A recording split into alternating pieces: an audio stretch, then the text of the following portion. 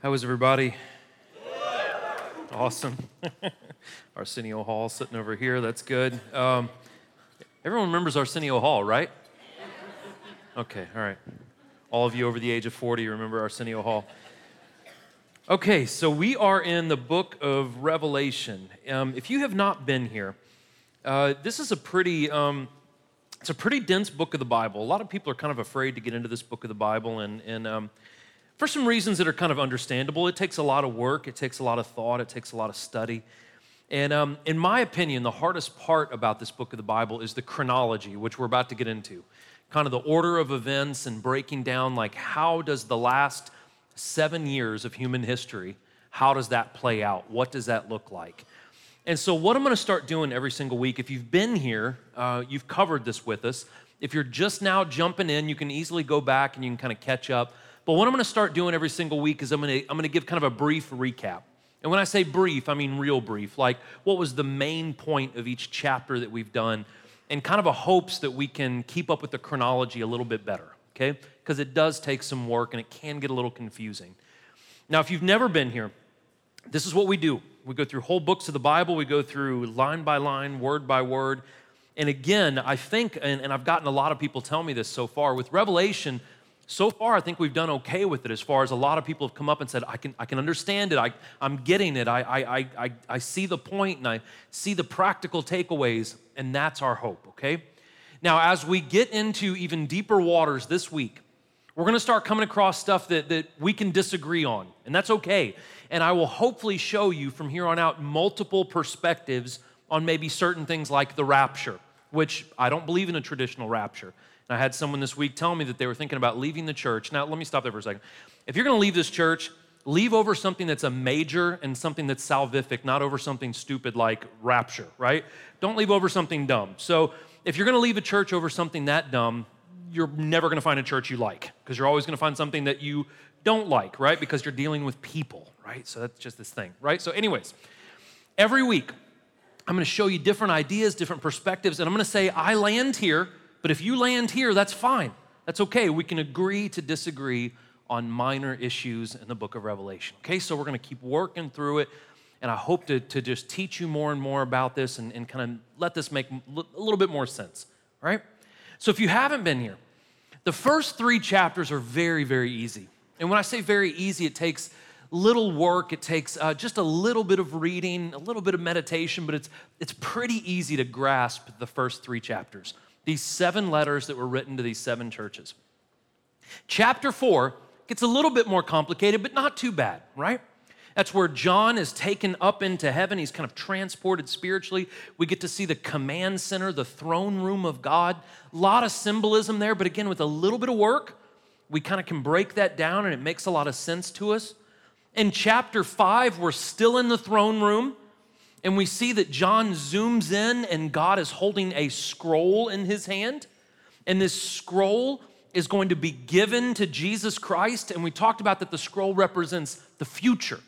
It represents the judgment of mankind, the end of the universe, the rebirth of the universe. All of these things are contained in this scroll. Now, what we're going to talk about this week is the scroll is going to be opened.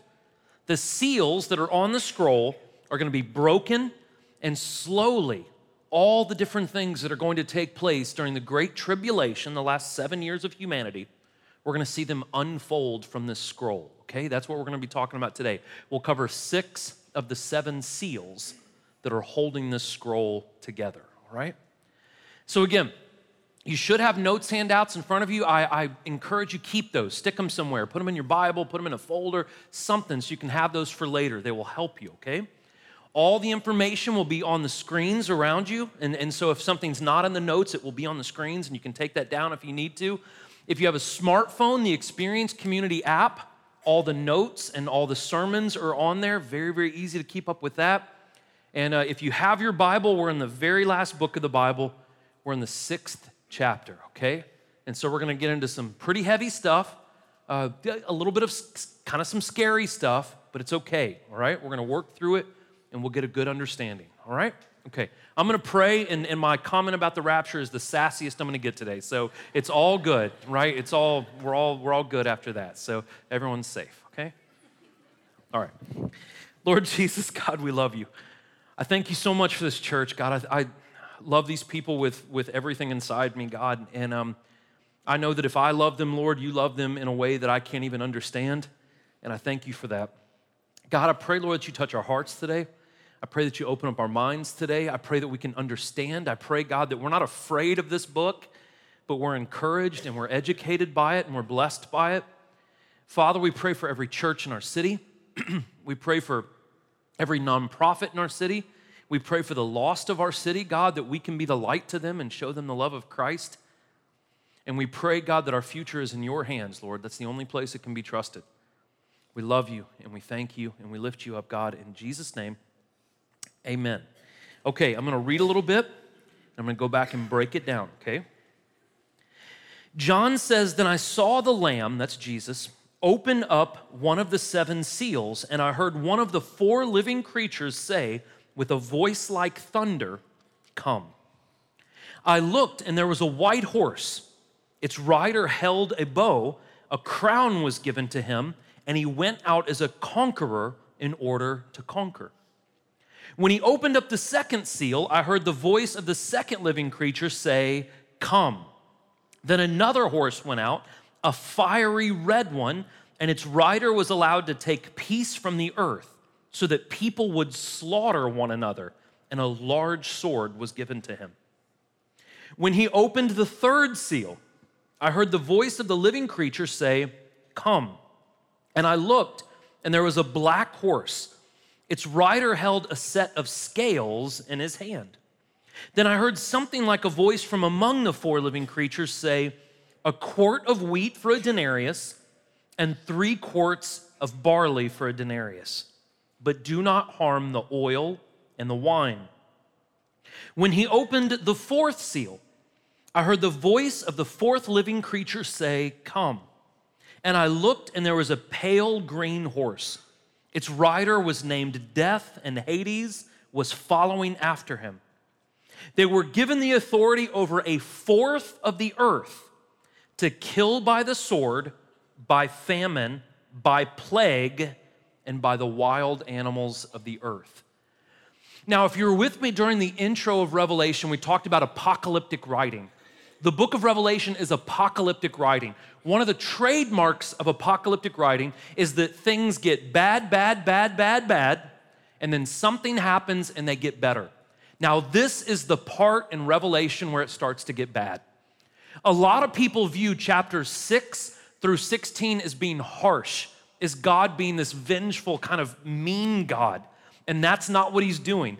If we really study the book of Revelation with an open mind, we see that God is not being harsh, God is being gracious. He is doing everything he can to get mankind to notice him and to turn to him. Go back to Revelation chapter 3, where it says, "I punish people, I rebuke people because I love them, because I'm trying to get their attention." So another problem with these chapters is the symbolism, of course, and the order by which these events take place. In my opinion, that's the most complicated part. And how we view the order of events will determine how we think about the end of time. Whether you're a pre-tribulation rapture person, which means Jesus comes back before the 7 years, a mid-tribulation, 3.5 years, or post, and that's where I land, post, that Jesus comes back after the 7 years. And again, I'll give you things that I see as evidence for this. You may not agree with that, and that is perfectly fine, okay? So the events we're going to be talking about are the seals, the trumpets, and the bowls. Each set has 7 events in it, and they're divided up into 3 parts. The first 4 are one part, 5 and 6 are one part, and then 7 stands alone. The last 3 events in each 7 is called a woe. That means a curse of God, something supernatural that is a curse from God. Now, throughout the seals, trumpets, and bowls, and I'll show you a diagram here in a second, there will be these insertions of the state of the church. So as these things are going on, there's a break every once in a while that says, and this is what's going on with the church. This is what's going on with the followers of God. Now, here's where it gets pretty intense. At the very last part of that passage I read, It said that they were given authority over a fourth of the earth to kill. That means that 25% of the earth's population, if that were to happen right now, it's about 1.75 billion people, will die from human affliction, from wars, from famines, from things like that. Now, of that 75% that's left, during the trumpets, another 33% of humanity will die because of natural and environmental disasters. And then the last set of events, the bowls, that's when God's wrath is going to be poured out, and that's when humanity and time as we know it comes to an end, okay? Now, there's a couple of different ways we can view these events. And again, this sounds complicated, but I promise you it's not. You don't need to worry about it too much. Some people look at them as happening one after the other. 7 seals, 7 trumpets, 7 bowls. Some people believe these are simultaneous events, that they all happen at the same time. So there's 7 events that all happen kind of simultaneously. The third option is kind of a blending of the two, and this is where I land. And let me show you how this plays out, okay? There's 6 events, these are the seals. Then there is a break, chapter 7, that's what we'll do next week. And it talks about the state of the church. And then the next 6 events happen, the trumpets, and then there's another break where it talks about the state of the church. There's yet another break before the bowls. And then the 7th event all happens at the same time. So it goes like this, and there's no symbolism in this. 6, 6, 6, and then the 7th event is all this huge cataclysmic earthquake. It's the same event, okay? That's what I believe in my studies and with the research that I've done. I believe this is the order of these events, okay? If you don't, again, that's perfectly fine. Now, the 4 living creatures, if you were here for chapters 4 and 5, the 4 living creatures that surround the throne and say, holy, holy, holy is the Lord God Almighty who was, who is to come. These 4 living creatures summon the 4 horses of the apocalypse. Now, I don't know if you've ever heard that term before, the 4 horses of the apocalypse, maybe if you're a Metallica or a Megadeth fan or something like that. But anyways, these 4 horses of the apocalypse are called, no one laughed last night either. So it's because you guys only listen to wholesome music. That's good. So these 4 living creatures break these seals and it unleashes these horses with these riders. John says their voice is like thunder when they say, come, right? It's startling, it's loud, it's huge. And it summons these riders and their horses. Now, the first seal is broken, and the living creature that looks like a lion from chapter 4 summons the white horse and the rider. He records that the rider held a bow and was wearing a crown, and he was unleashed on the earth to conquer. So the first horse symbolizes military conquest. The crown symbolizes that they will be victorious. And the white does not symbolize purity like it has in the past. The white symbolizes peace. It's a false peace, though. These are treaties that are made by people who intend to inflict war, but they are signing peace treaties. They're being peaceful. It's this false sense of peace, okay? That's what the white symbolizes. Some people think this white horse is Jesus. That makes absolutely no sense.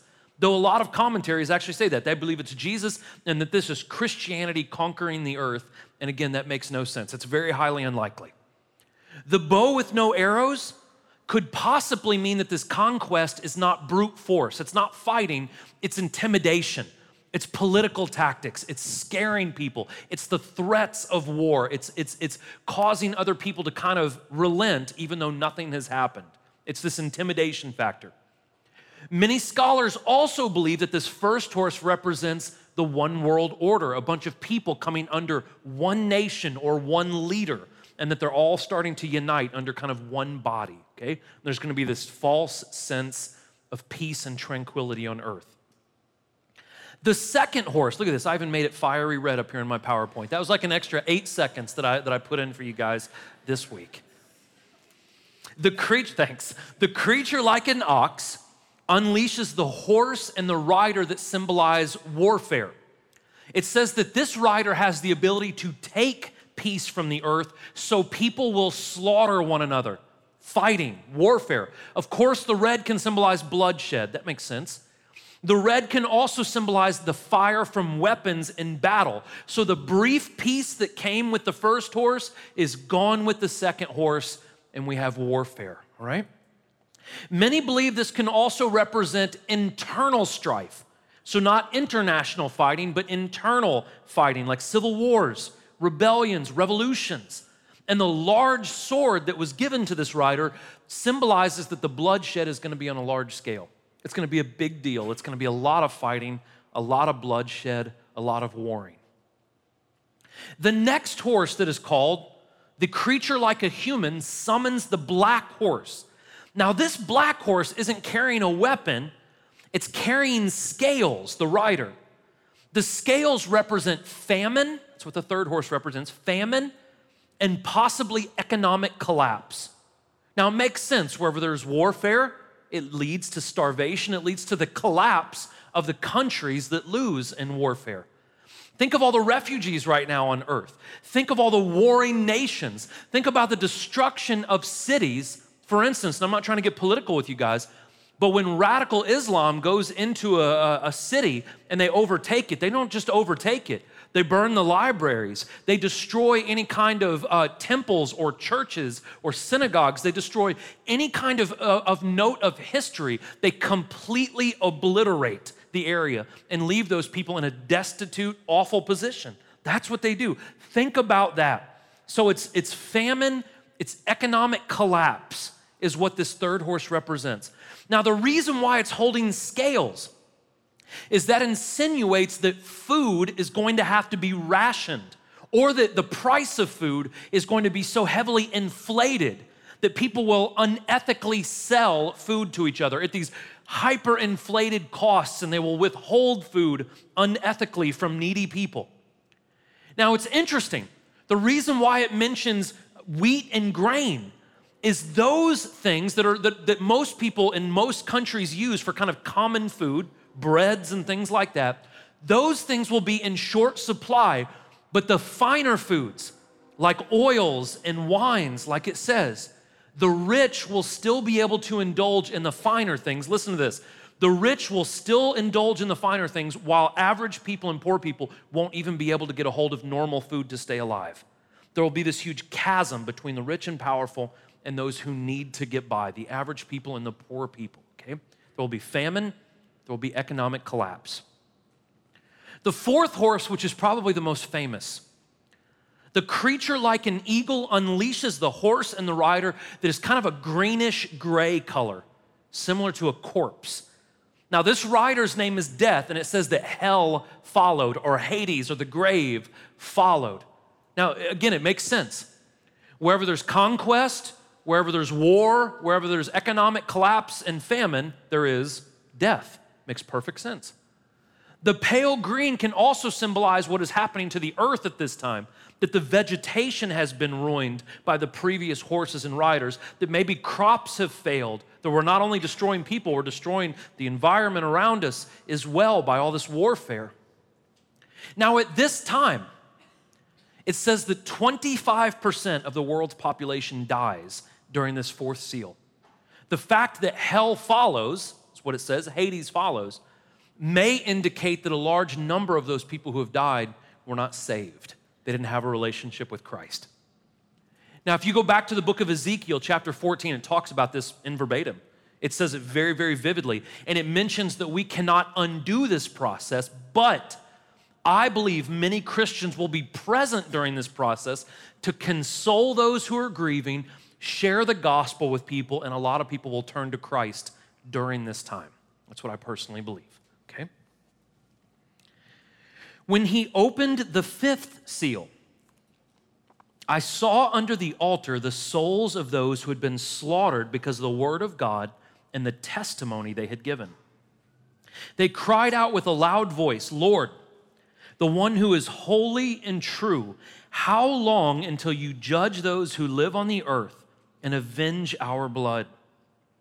So they were each given a white robe, and they were told to rest for a little while longer until the number would be completed of their fellow servants and their brothers and sisters who were going to be killed just as they had been killed. So the fifth seal represents an intensification of Christian persecution. Now, ever since Christianity has been a religion, it has been persecuted. Ever since it's been somewhere in the world, people have been persecuting Christianity ever since it has existed. But the fifth seal shows that it's going to become a global thing. It's going to happen all around the world, and it's going to get much, much worse before the end comes.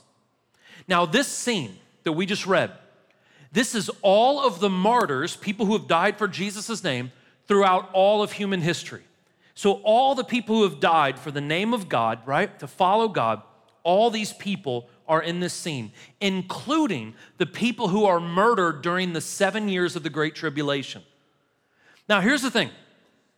Jesus says that we must be willing to take up our cross. Now, we completely manipulate and take that text out of context. We say, well, my job sucks, but I'm taking up my cross, right? You know, like, it's really rough to be about my in-laws, but I'm picking up my cross. That's not what that means.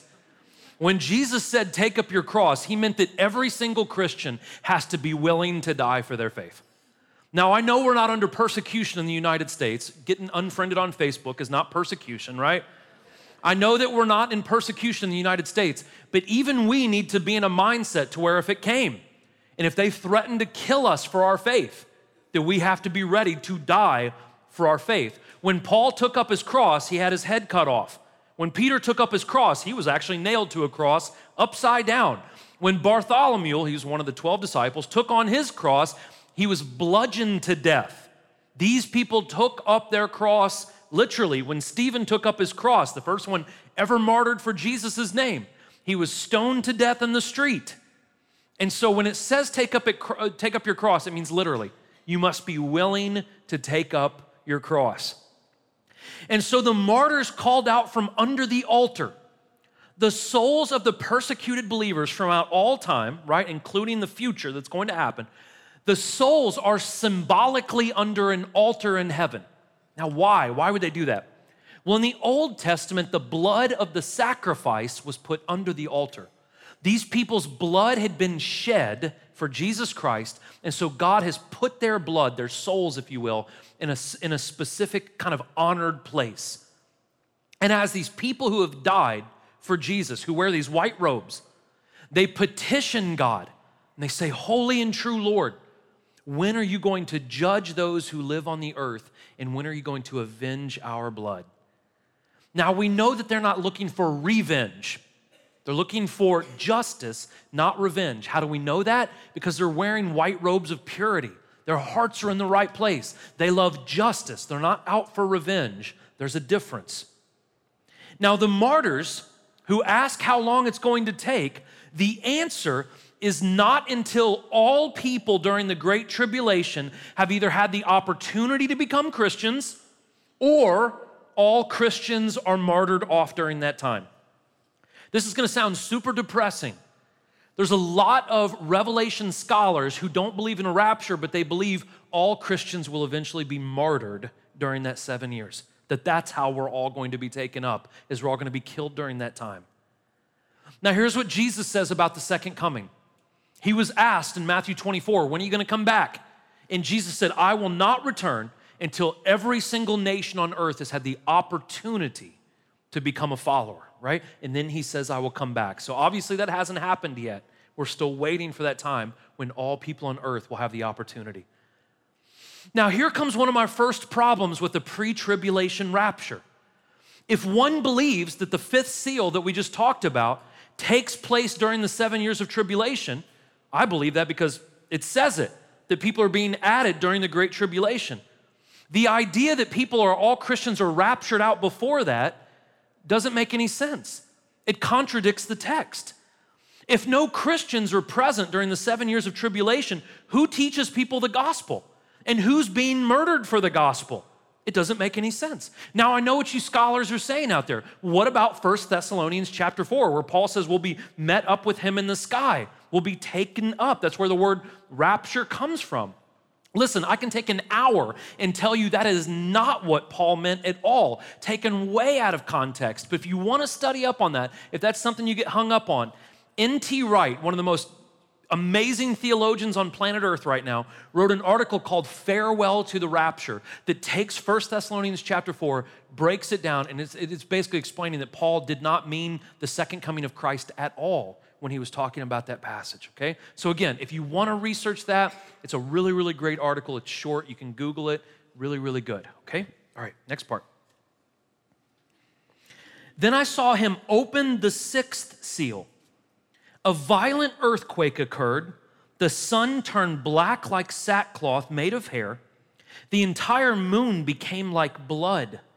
The stars of heaven fell to the earth as a fig tree drops its unripe figs when shaken by a high wind. The sky was split apart like a scroll being rolled up, and every mountain and island was moved from its place. So now we take it up a notch. Now God is kind of getting involved in a much bigger way. The first 5 seals were acts of humans. God is in control. He's the one that unleashes these horses to go out, but it's human wars, it's human famine, it's human corruption and things like that. The 6th seal, though, are acts of God that affect not only people, it's actually going to affect the earth itself. The sky, the land, and the waters are going to be changed. They're going to be affected. This is the first of 5 references in Revelation to an earthquake. And it says the sun was turned to black. That doesn't literally mean that big star in the sky is going to turn black. It means that there's so many volcanic eruptions on planet Earth that we're going to look up and it's going to be so covered with volcanic ash that it's going to look like the sun is black.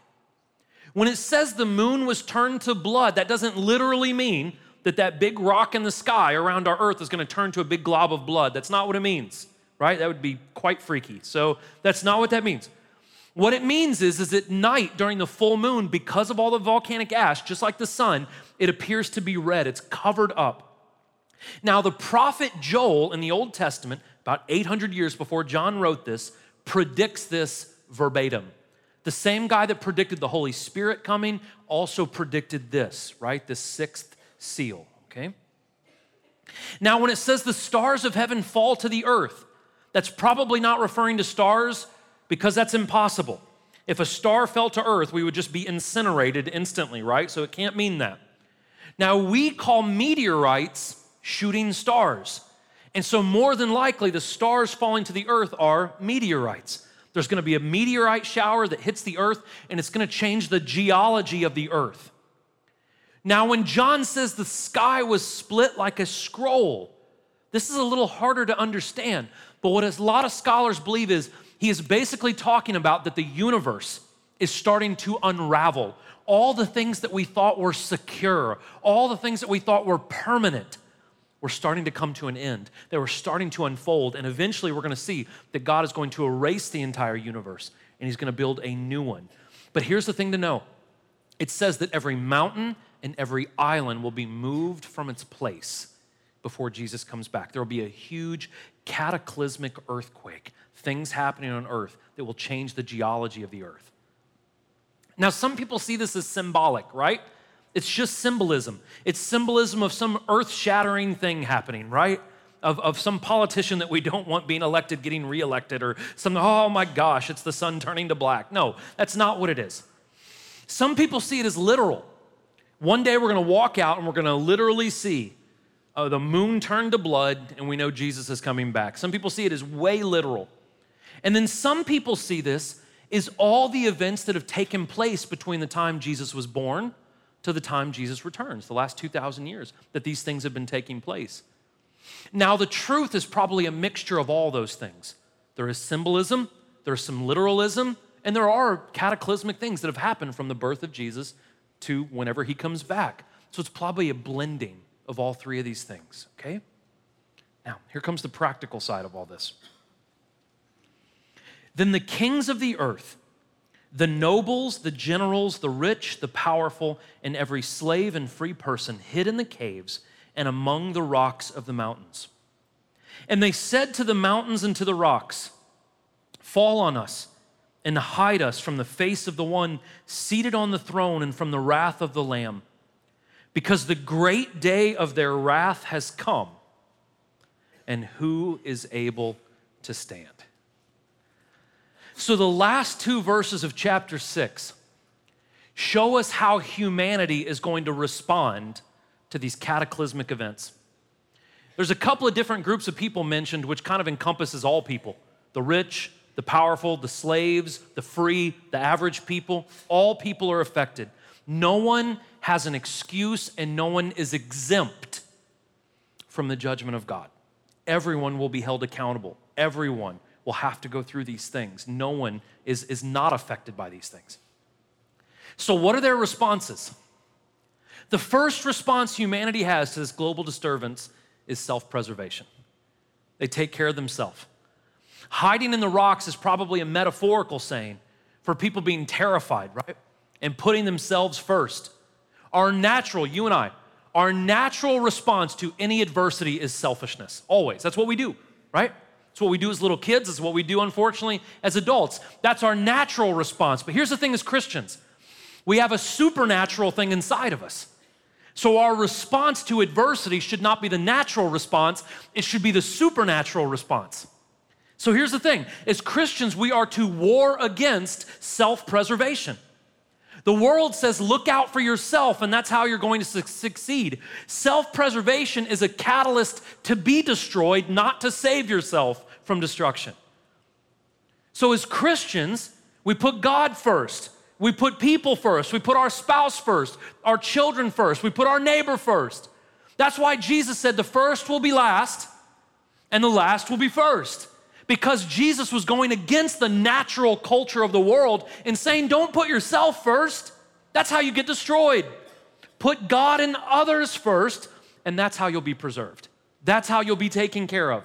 So the first response is self-preservation. The second response of humanity is blame God. It's God's fault, right? Some people believe that these passages are these people repenting, and it is not that at all. This is the outrage and blame of people because they believe God is wrong and they deserve better. God, you're wrong. I deserve better than this. Now, a positive spin on this is I believe during this time, a lot of people will accept Christ. A lot of people will humble themselves. They will see these cataclysmic events going on, God shaking the earth, and they will give their life to Christ. So there's this very haunting phrase at the end of this chapter. The people ask, who is able to stand? And this is a rhetorical question, right? The answer to this rhetorical question of who can stand is nobody. The only people that will escape the wrath of God, the anger of God, are those that have a relationship with God. We are promised not to experience God's wrath. We may experience humanity's wrath, but we're not going to experience God's wrath. So chapter 6, just like all of the book of Revelation, is a wake-up call. God is going to shake the earth, literally. He's going to hit it with meteorites. He's going to change the geology and the geography of the earth. He's going to disrupt the sky, the land, the sea, everything, in hopes that people will turn their life around. That's how much He loves us, to move the entire universe for us. But some of us don't recognize it. And here's why. The reason why we don't recognize it is self-preservation, thinking about ourselves first, ensures that God will always be elusive in your life. You know the reason why a lot of you have never felt God? Because you're on Facebook 3 hours a day. You know why you've never heard God? Because you're listening and watching Netflix 6 hours a day. We're so distracted. Not only are we so distracted, we have so much unrepentant sin between us and God that His voice can't cut through all that crap. Why don't we hear or feel Him? Because we're distracted and we're only thinking about ourselves. That's why. God can't work with people who only think about themselves. Not only are we to carry our cross, be willing to die for our faith, we are to be dependent on Jesus for our daily bread. You know what that means? You need to pray every single day. Corey, every day? You check your flipping Instagram every day. You can pray every day. You check the sports scores every day. You can pray every day. You somehow make it to work on time. You can carve out 10 minutes to pray. Give us today our daily bread, not our weekly bread, not our monthly bread, which is how often you guys come to church, once a month. Not that. Jesus says, pray like this. Give us today our daily bread. Not only, though, are we to carry our cross and get our daily bread, but we are to make sacrifices for the greater good of humanity. That means if God has blessed us financially, give some of it away. You socialist? I'm not a socialist, I'm a Christian. And when I see other people who need things and I have enough, I need to give some of it. Not because the government tells me, but because God himself told me. Because I am supposed to give out of the goodness of my heart. That we are to give and help mankind and advance the kingdom. But if we only think about us, you will never hear the voice of God. You will never feel the Holy Spirit. You can't be filled of the Holy Spirit if you're full of yourself. It's no wonder we don't recognize the things of God. The other reason why we don't recognize the things of God is we don't own up to our own mistakes. Guys, listen. I know a lot of you have been abused, and I am so sorry, but that is not your identity. I know a lot of you have been hurt. I've been hurt. I have a dad that hasn't talked to me for 13 of my 39 years on planet Earth. I understand what it's like to be hurt. I understand what it's like to be taken advantage of. I understand scars. I understand bitterness. I've been there. I understand depression and anxiety, but I also know this: the Holy Spirit is bigger than those things. God is bigger than those things. But some of you don't believe that. You're still holding on to the offenses and the hurts of the past, and God says, that's not where I want you to hang out. But we have to own what we've done. Let me be very blunt and honest with you guys in here. Just because your father cheated on your mother doesn't give you the right to cheat on your wife. Just because your father was a porn addict doesn't mean you have to be a porn addict. Just because your parents were divorced doesn't mean you have to be divorced. Just because you've been abused doesn't mean you have to abuse people. There is never an excuse to sin. And when we do something wrong, when we sin, we have to take responsibility for our actions. It's not my father's fault that I sin. It's my fault that I sin. And when I stand before Jesus Christ, he's not going to say, well, Corey, all these awful things were done to you. It's okay. I have to take responsibility because the Holy Spirit that God has given me is bigger than anything that has happened to me. It is bigger than my excuses. I have to own up with it. Do you know why a lot of us are never used by God? Because we won't take responsibility for our actions. We have to understand that the actions that we do and the consequences we receive, that's our problem. That's our fault. And the only way for those things to be alleviated is to be humble and to go in front of God and say, God, it's not your fault. It's not their fault. It's my fault. It's not the government's fault. It's not the economy's fault. It's my fault. It's my fault. Remember when all these kids were like, you need to pay back my student debts? I didn't take out your student debts. I took out my own and I paid for my own. That's your problem. I didn't do that to you. You did that to you. And you need to pay those things. I know that just offended a lot of you, right? Where in the world did we get off thinking we could take out debt and put it on someone else? No. Our choices are our choices. And we have to own those things. And it is only when we humble ourselves and say, God, it's my fault. That's when God says, okay, I can work with that. I can work with that humility. That person is owning their mistakes. Okay, I can do something with you. You will listen. You will humble yourself. And it's only when we own our mistakes that we find grace. And we find the ability to be reconciled with God. And the Bible says we are more than overcomers. But Corey, you don't know what's happened to me. I don't, but God does, and he's bigger. He's bigger. If you look around this room, we all have scars. We have all been damaged. But if we will lean on Christ, he shows us grace. And the Bible says not just that we're overcomers, we are more than overcomers of those things. God's grace is sufficient, but I don't think we fully believe that all the time. So this question at the end of chapter 6, who is able to stand? Do you know who's able to stand? those who put God first, those who put others first, and those who take responsibility for their actions. Who can stand? You can stand. I can stand. As long as I stand on Jesus Christ, as long as I put others before me, as long as I am humble enough to say, God, forgive me. It's not anyone else's fault. It's my fault. I did it. I did it. I'm the one that's responsible. God, help me.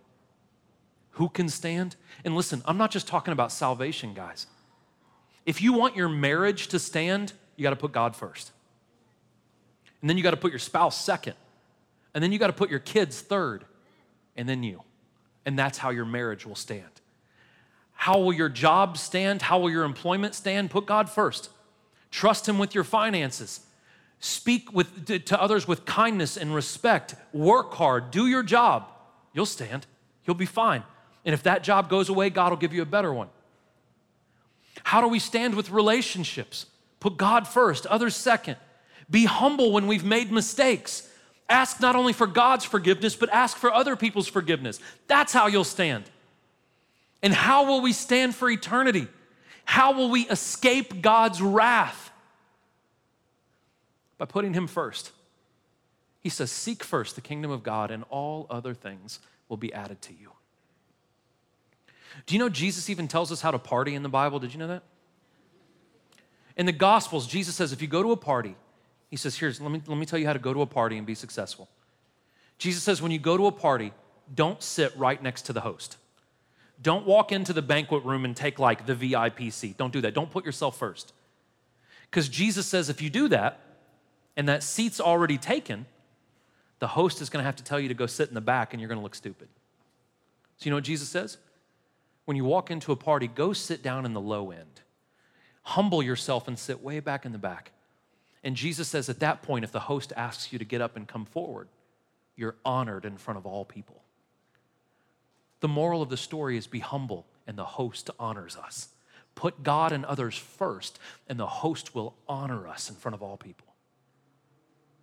Who's able to stand? I'm able to stand. You're able to stand. All of us who will humble ourselves and put God and others first, that's how you're able to stand. For those of you who've been hurt, I'm sorry. I truly am. I hear stories in my office that are awful, awful stories. But it is not God's intention for you to find your identity in your scars. It is God's intention for you to find your identity in His healing. That's His goal.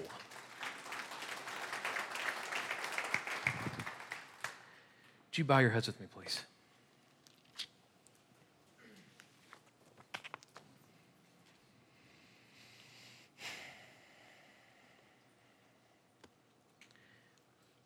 I say this a lot, but I mean it with all sincerity. I don't know where most of you are.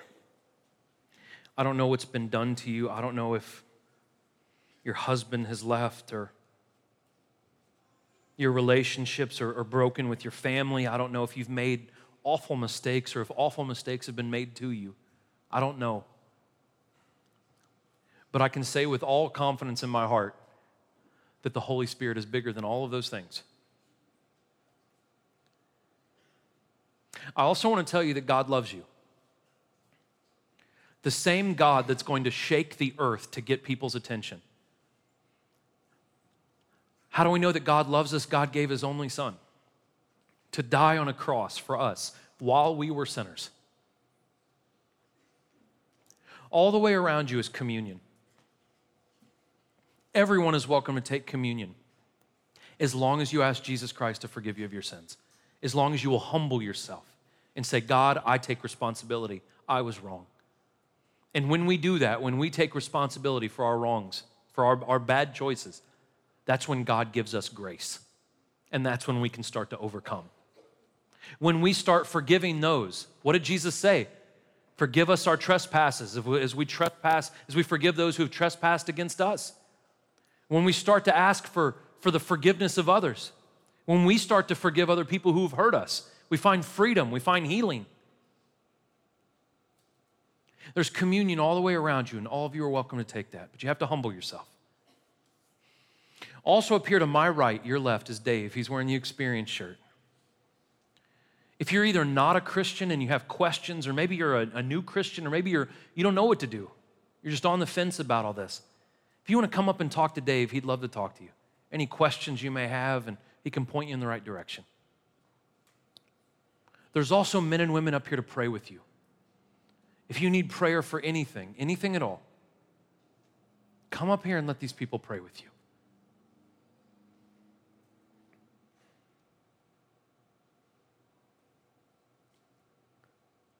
Last thing I want to say to you. I strongly believe that a lot of you have started to believe a lie. That you can never overcome the things that you've done or the things that have been done to you.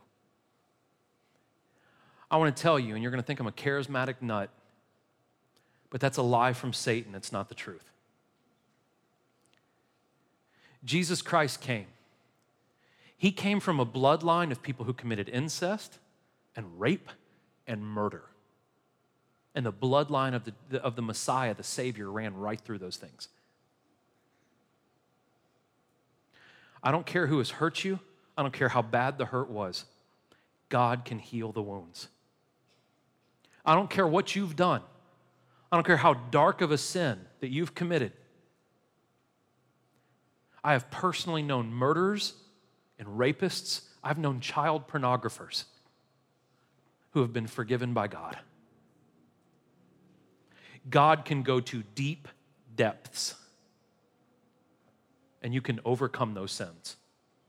You can overcome that guilt and shame. I give you my word. But you've got to humble yourself. You've got to say, it was me. Forgive me. And God will give you, the Bible says, grace upon grace. Father, I love you. For every man, child, woman in this room, God, I just pray, Lord, that they feel your Spirit. I pray that we can empty ourselves of ourselves and that you can fill us up, God. For those of us with scars, Lord, God, Lord, let those start to heal. For those of us with sins, God, that are unrepentant, Lord, let us be repentant. Let us fall at your feet, God, and just seek your grace. Lord, we love you. We praise you, God. I love these people. And if I love them, Lord, I know you love them in a way that is just indescribable. I pray, God, that they feel your love. Just like they hear my voice right now. I pray, God, that they can feel you. Lord, we love you and we praise you, God. Be with my brothers and sisters till we meet again. In Jesus' name, amen. Love you guys. You're welcome to help yourself.